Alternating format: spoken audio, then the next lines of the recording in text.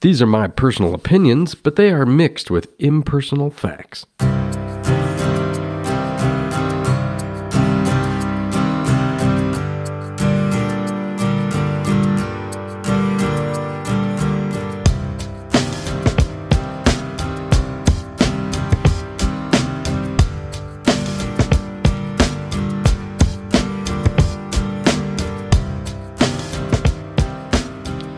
Welcome to the Compass of Power. I'm Adam Wilson, and I like to put the place back into politics.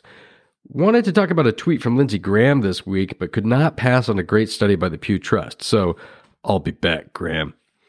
The study that Pew put out furthers something we discussed before in regards to Senator Raphael Warnock of Georgia, and that is that the future of liberalism in America depends on the South, and the bedrock of liberalism in the South is made up of black Democrats. It wasn't always that way. But before we jump ahead, let me offer my thesis statement for this episode, which is, right now, today, times have never been better for the black middle class, and that golden age is centered in the former Confederacy. Black families are moving there to the South in big numbers, where they are finding good jobs and presumably enjoying their lives. Let me note right here that I am a white person who grew up in Idaho, so I am drawing from zero personal experience here. But I can draw conclusions from observable facts. And if you know anything about history or politics, you know that Black America is central to both parts of America, the history and the politics. It doesn't matter who you are or what your politics are or where you live. Black America is important to you because what affects Black America affects you. It affects everybody in America, truly. Here on the Compass of Power, we say that if you want to understand where we are today in our politics, you just have to look at the map. What people think of as partisan warfare is actually the North fighting the South, as most of the major political conflicts in American history have been. As we all, hopefully, please God, are aware, the South has a difficult relationship with Black America. Enslaved Africans were imported to the American South just as they were throughout the Caribbean as plantation labor. This was not the case in the North. And things came to a head when the North and the South could not agree on what's going to happen in the West of the United States. Civil War, death untold, slavery outlawed. Now, black people made up the majority of the population in many parts of the South, especially the Deep South. And for a moment, they went straight to electing leaders and participating in democracy. There were black senators and black representatives. But the white Southern elite, the planter class, was able to slowly reinstitute an apartheid system known as Jim Crow over the next two generations. In the Deep South, especially from, say, the 1890s to the 1960s, it was a long period, the force of law compelled black people to sit in separate sections of the movie theater and to go to separate schools, which were, just so we're all clear, uniformly inferior to the seats and schools offered to white people. Voting laws required you to pass tests, which generally had the gist of, are you white? This was like bad wine paired with moldy, lethal, toxic cheese through a system of terror in which crimes against black people, including murder, were not prosecuted. In fact, they were sometimes encouraged by government officials. All of these facts are very well known to every good Northerner to this day. They are literally taught in the public schools. In fact, my son, who is in high school on the left coast where I live, just joked the other day that General Sherman burned Atlanta and nothing of value was lost. Ba-dum-bum. That's not from me. Seriously, he just came to that. He came home with that. If a northern white person, like me, wants to embody corruption, racism, or rank stupidity, they adopt a southern accent as part of the shtick. Gee, let's get some guns and demand concessions on spending in exchange for agreeing to raise the national debt limit. Or something like that. The point is, to those of us white folks raised in what you can think of as like the Northern Alliance, those bits of the country that make up what constitutes liberal America, the idea that black people would want to move to the South to return to the scene of the crime is preposterous. Who would want to go down there? Who would do that? The answer is black middle-class people. State Line, a news outlet connected with the Pew Charitable Trust, they just released an analysis of American Community Survey data. And apparently that was provided by the University of Minnesota. I'll put the link to the story in the show notes. The headline was, Migrating Professionals Grow Black Middle Class in South and West. It reports that in most states, the black middle class is continuing to grow. And in 5 states, the share of black families who are middle class is approaching parity with the white share.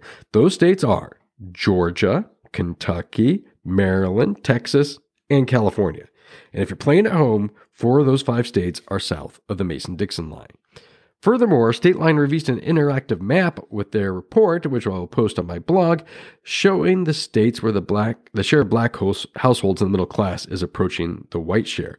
Again, the South is winning. Although Massachusetts and New Jersey look okay, they're just keeping pace with South Carolina, Arkansas, and Florida. In Maryland, half of black families were in the middle class in 2021, the largest share of any state. Middle class, by the way, is here defined as 2/3 to twice the state's median household income. And in Maryland, that's between $69,000 and $207,000 a year. Here's a quote from the report. Many of the new black arrivals in the South are young and college-educated and are moving to take professional jobs in cities. In contrast, many of the white people in those states live in rural areas that are struggling economically, said Mary Patillo, a professor of sociology and African American studies at Northwestern University, who studies the black middle class. So there's a lot to unpack there. First, the North has a stronger tradition of education. The Puritans believed every person needed to be able to read the Bible for themselves if they were to be saved from going to hell. In order to make sure their kids were literate, they established common schools. Puritan common schools became the basis for the American public school, which had to be forced on the South as part of Reconstruction. In the South, education was basically reserved for the elite, and even when they had universal schooling, as we already mentioned, the schools open to black students were shortchanged. And to educate the Puritan ministers, remember the Puritans were founded Massachusetts. Their real name was Congregationalists. But they need ministers. And in order to educate those ministers, they established colleges. And those colleges, to this day, are the most elite and prestigious universities in the United States. They're the Ivy League. So we should expect that young people raised in the North, especially cities in the North, would be comparatively better educated than rural Southerners. It's not saying that they're naturally smarter. We're just saying that there's a culture of school going in the North, and we could expect that folks moving from the North to the South would probably be doing so with more educational credentials. That white people in the rural South, and the South has always been more rural than the North, by the way, that they would either not be qualified for the new jobs in the cities or unwilling to move there is clearly a recipe for some trouble, right? But here's the thing. The South has a much longer experience with racial politics than the North. And that shows up in a lot of ways in our politics. I mean, even before the Civil War, Northerners visiting the South would be surprised by the blackness of Southern society. Okay, yes, they were horrified by the slavery. Some of them were, right? But they were also not used to being around a lot of black people. They were not used to seeing free men who were working as barbers or black maids or black nurses in white homes. And at the time in the North, slavery was outlawed. There was some slavery in the North, time of the Revolution and that sort of thing, but there were never many slaves. The black population in the North was sparse. And even if you look at the most recent study by Pew, the one we're talking about, just 30 states have black populations representing at least 5% of households. So there are 20 states where black households are less than 5% of the population. And that includes my home state, Washington, most of the dry West states, and they're not in the study because there's not enough data.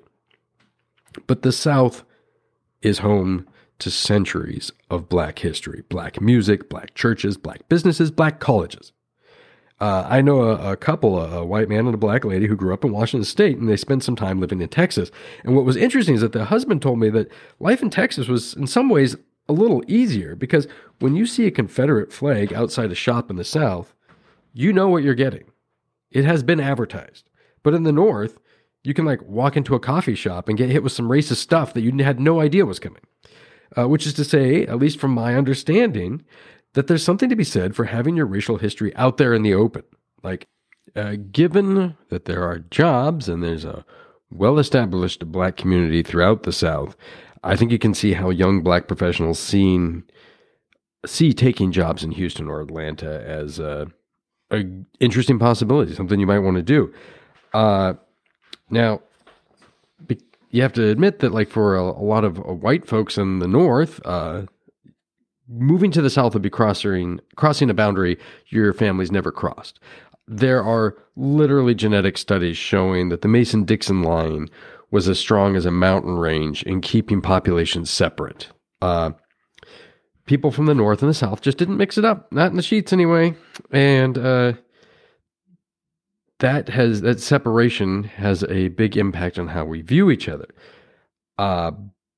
However, for many black people living in the North, going south would be returning to where your family came from. You'd be going to an ancestral place.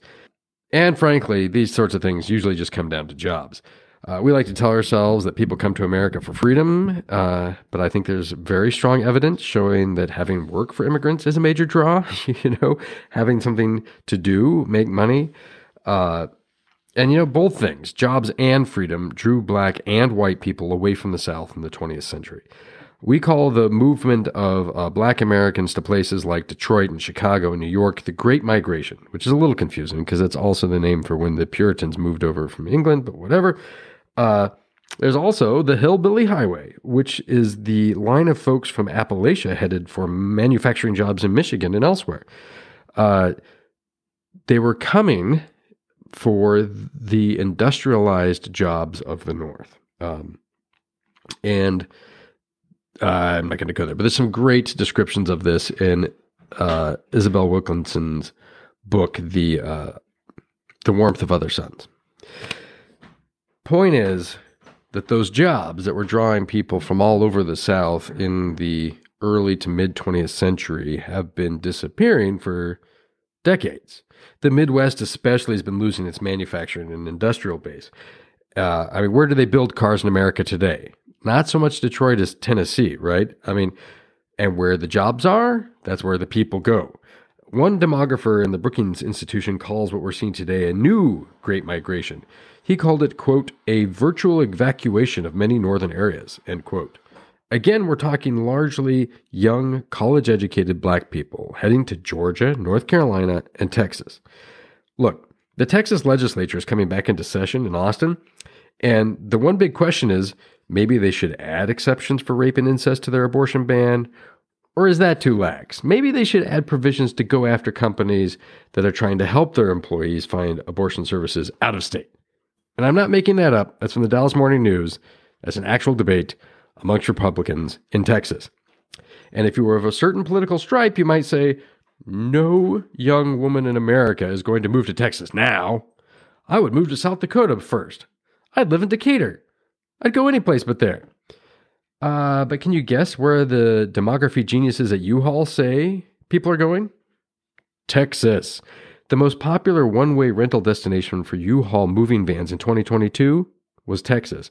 And now they have to figure out how to get all those vans back to California so more people can move out. See, it's a little joke there because California is very much the opposite of Texas on abortion issues, but its population is declining. Point is, jobs draw people, and the South has jobs.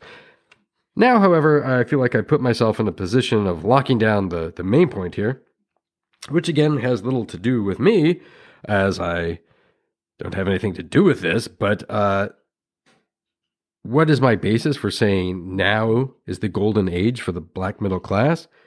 Well, I'll point you to another report from Pew, frankly. Last year, Pew released a study looking at changes in the middle class from 1971 to 2021. And as you probably know, that was not a great date range for the middle class in America. We went from being a strong majority of 61% of the population being middle class to just half. 50% of all adults were in the middle class in 2021. Meanwhile, the upper and lower classes both grew. And I don't know how I feel about that. I guess it's okay that there's more people who are upper class, but we definitely don't want more people in the lower class, right? Don't we want everybody to be doing okay? The biggest gainers, the people who went up in income, got into that upper class, were old folks. But number 2, just behind old folks, were black folks, the percentage of whom are upper income went up by 14 points. More importantly, I would say, is that the middle class was shrinking as a share of all Americans over the past 50 years, except for black Americans. From the report, quote, black adults are the only major racial and ethnic group that did not experience a decrease in its middle class share, which stood at 47% in 2021, about the same as in 1971. So, my basis for declaring that the golden age of the black middle class is right now in the South is, number 1, black adults have either held their own in the middle class or moved up to the upper class over the past 50 years, unlike all other racial groups. 2, the share of black households who are middle class is increasing, and in a few states nearing parity with white households, mostly in the South. 3, demographers broadly agree that large numbers of young, educated black people from the North are moving to the South to take new jobs, reversing the migration trends of the previous century. Ipso facto, there's never been so many, so well-off black American households anytime, anywhere, except today in the South. Ha! And that's something I think we should celebrate. I mean, honestly, every American should be proud of that kind of progress. Please refer to my previous history of the South. So, woohoo! But now it is time for the but statements. Coming near to parity with white households in 5 states is a long way from being able to say that black households are just as well off and just as middle class as white folks. And white folks are not, no matter what the comparisons may imply, the top of the American economic ladder. It just means that the economic facts are that we have a great deal of variation between households of different races. And for the record, I want an America where your race has no bearing on your economic status. That's my goal. I don't think that the race you're born into should have any bearing or any predictive ability on what's going to happen to you economically. Furthermore, let's be clear, that being in the middle class does not mean that a black family will have the same experience as any other middle class family when they move into the neighborhood. And you can read the article that I'll post in there for some good thoughts on the different experience of middle class blacks. But I do want to bring it all home now for the compass of power.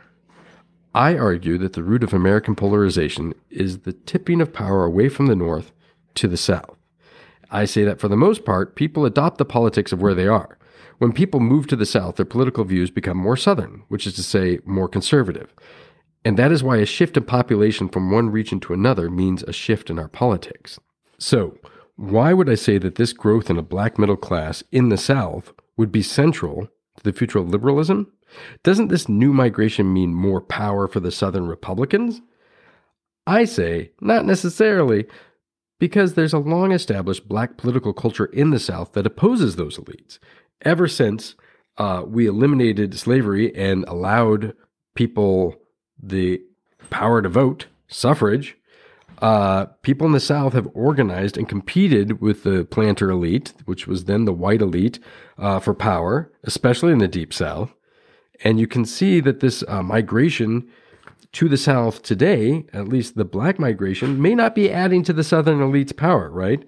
It may be adding to the power of the underclass, the people who are vying for control. Let's go back to Senator Raphael Warnock, who was just reelected in Georgia. He comes from a long tradition of leadership to the black church in the South, and he won a tough race. He is proof of the growing economic and political power of the underclass in the South.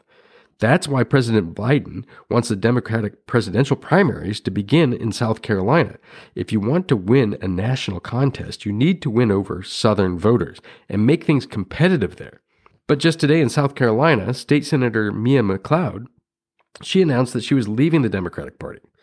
She didn't like the way that it treats black voters, especially black women candidates. She was in the 2022 primary for the governor's race, and among other complaints, she feels the party takes black votes for granted while it courts moderates. It's clear the Democrats cannot just simply expect black voters to help them out no matter who they run or what platform they run on. But South Carolina Democrats haven't won much. To win in Georgia, Warnock needed the support of the black community, yes. But he also needed whites and Hispanics and business leaders and others. Stacey Abrams was a strong black candidate for statewide office in Georgia, same time Warnock was, and she lost to the Republican. It's clear that some folks voted for Republican Brian Kemp and Warnock. They split their votes. Democrats need more than race to win. They need more than liberal politics to win. And moreover, I think this is really important, race is not destiny. I think that this is a problem for Democrats. They've been convinced for a long time now that more people of certain races, including black people, automatically means more Democrats in the world. Plenty of black people in the modern South who see themselves as part of that culture and part of the elite have no problem being Republicans. Representative Byron Donalds of South Florida was mentioned as a candidate for Speaker of the House. He's black. He's a Republican. Warnock narrowly beat another black man, Herschel Walker, to win his election. Donald Trump's share of the black vote in 2020 was higher than his share in 2016. And he darn near won Georgia. He came close enough that he thought he could just get them to fix the numbers for him. And we should all be grateful to Georgia's elite Republicans that they did not cave to Trump. Again, the locus of power in the United States is moving to the South. The bedrock of the opposition to conservative Southern elites comes from the liberal black underclass who have lived there forever. But to win, that bedrock of votes needs allies. And every Democrat, black or not, who moves from the Midwest to the South weakens the party in the North. As always, national politics are very complex. But that's enough. I think we see where I've been going here. Whew, man, I thought this would be a quick tour based on that Pew story, but we went deep again. Please read The Warmth of Other Suns. It's great if you want to know about the Great Migration. Didn't have enough time to talk about that. Please tell people to listen to this podcast or read the blog, Compass of Power. I'm Adam Wilson. This is the Compass of Power, and we'll see you next time.